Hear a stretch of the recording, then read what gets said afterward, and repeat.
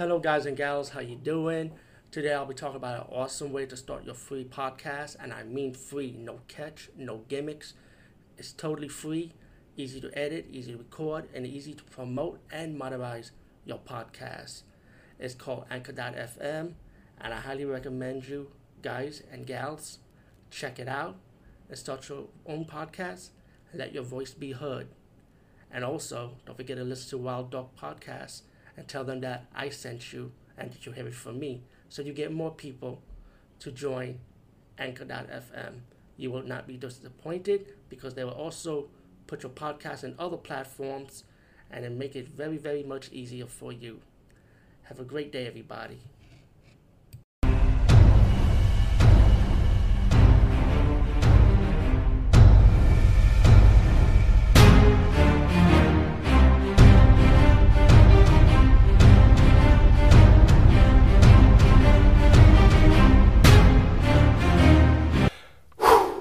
Hey guys and gals, what's up?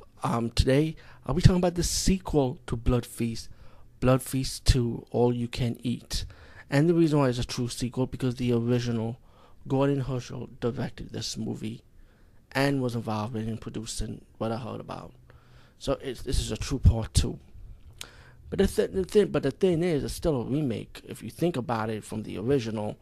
So because it's like this time you got this grandson of the owner who was the killer in the first movie, and then you got another grandson, the police officer from the first movie, taking over the police officer in this movie.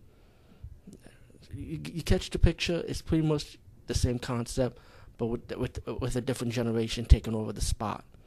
And as you got the grandson taking over the Ford's restaurant family's name, Ford the Third, which means you got two other sons, but it's the third grandson